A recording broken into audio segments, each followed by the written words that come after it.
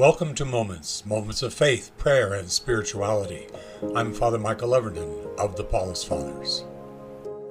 In my last podcast, which I entitled Fear of Failing, I talked about how fear prevents us from doing even the things that we enjoy doing. In a state of fear, we don't try anything new because we're afraid that we may not do it absolutely correctly. And so we settle for what is comfortable and what is familiar to us, and we dare not reach beyond. We dare not risk even something that would truly set us free. And all of our fears lead us really to a moment of stagnation. When fear enters into our spiritual and religious lives, it defeats the entire purpose of religion and spirituality.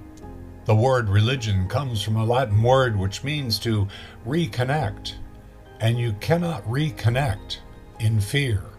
A God who uses fear to keep people and the cosmos in control is no God at all, but a cruel dictator, and who wants to give thanks for that? Love, and the language of love, prayer, cannot coexist with fear.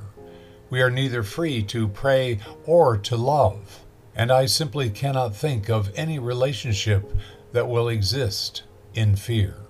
Fear rules out any possibility of a deep relationship.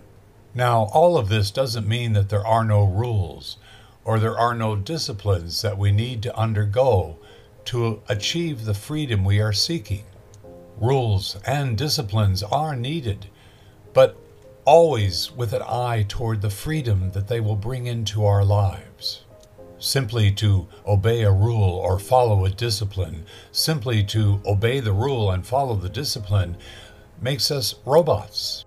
I think of the grueling rules, disciplines, and drills that dancers go through to achieve the freedom to express the wonder and awe of their part in something like Swan Lake.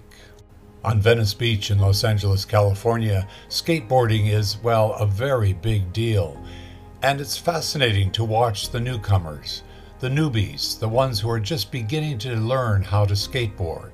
There's a lot of falls, a lot of crashes, a lot of skinned knees and elbows. And then you look at the ones who have been at it for a while, and you are stunned, awestruck by the beauty and freedom that they express in a skate park.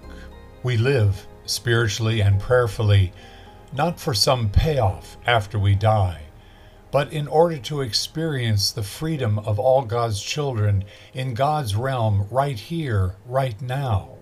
If your prayer and your spirituality is not leading you to a deeper and freer expression of life on a daily basis, and of a deeper and deeper relationship with a God who loves us unconditionally, then we are in deep need of finding a new spiritual practice, a new religion that will reconnect us and point us toward the God who loves each and every single one of us unconditionally, right here, right now.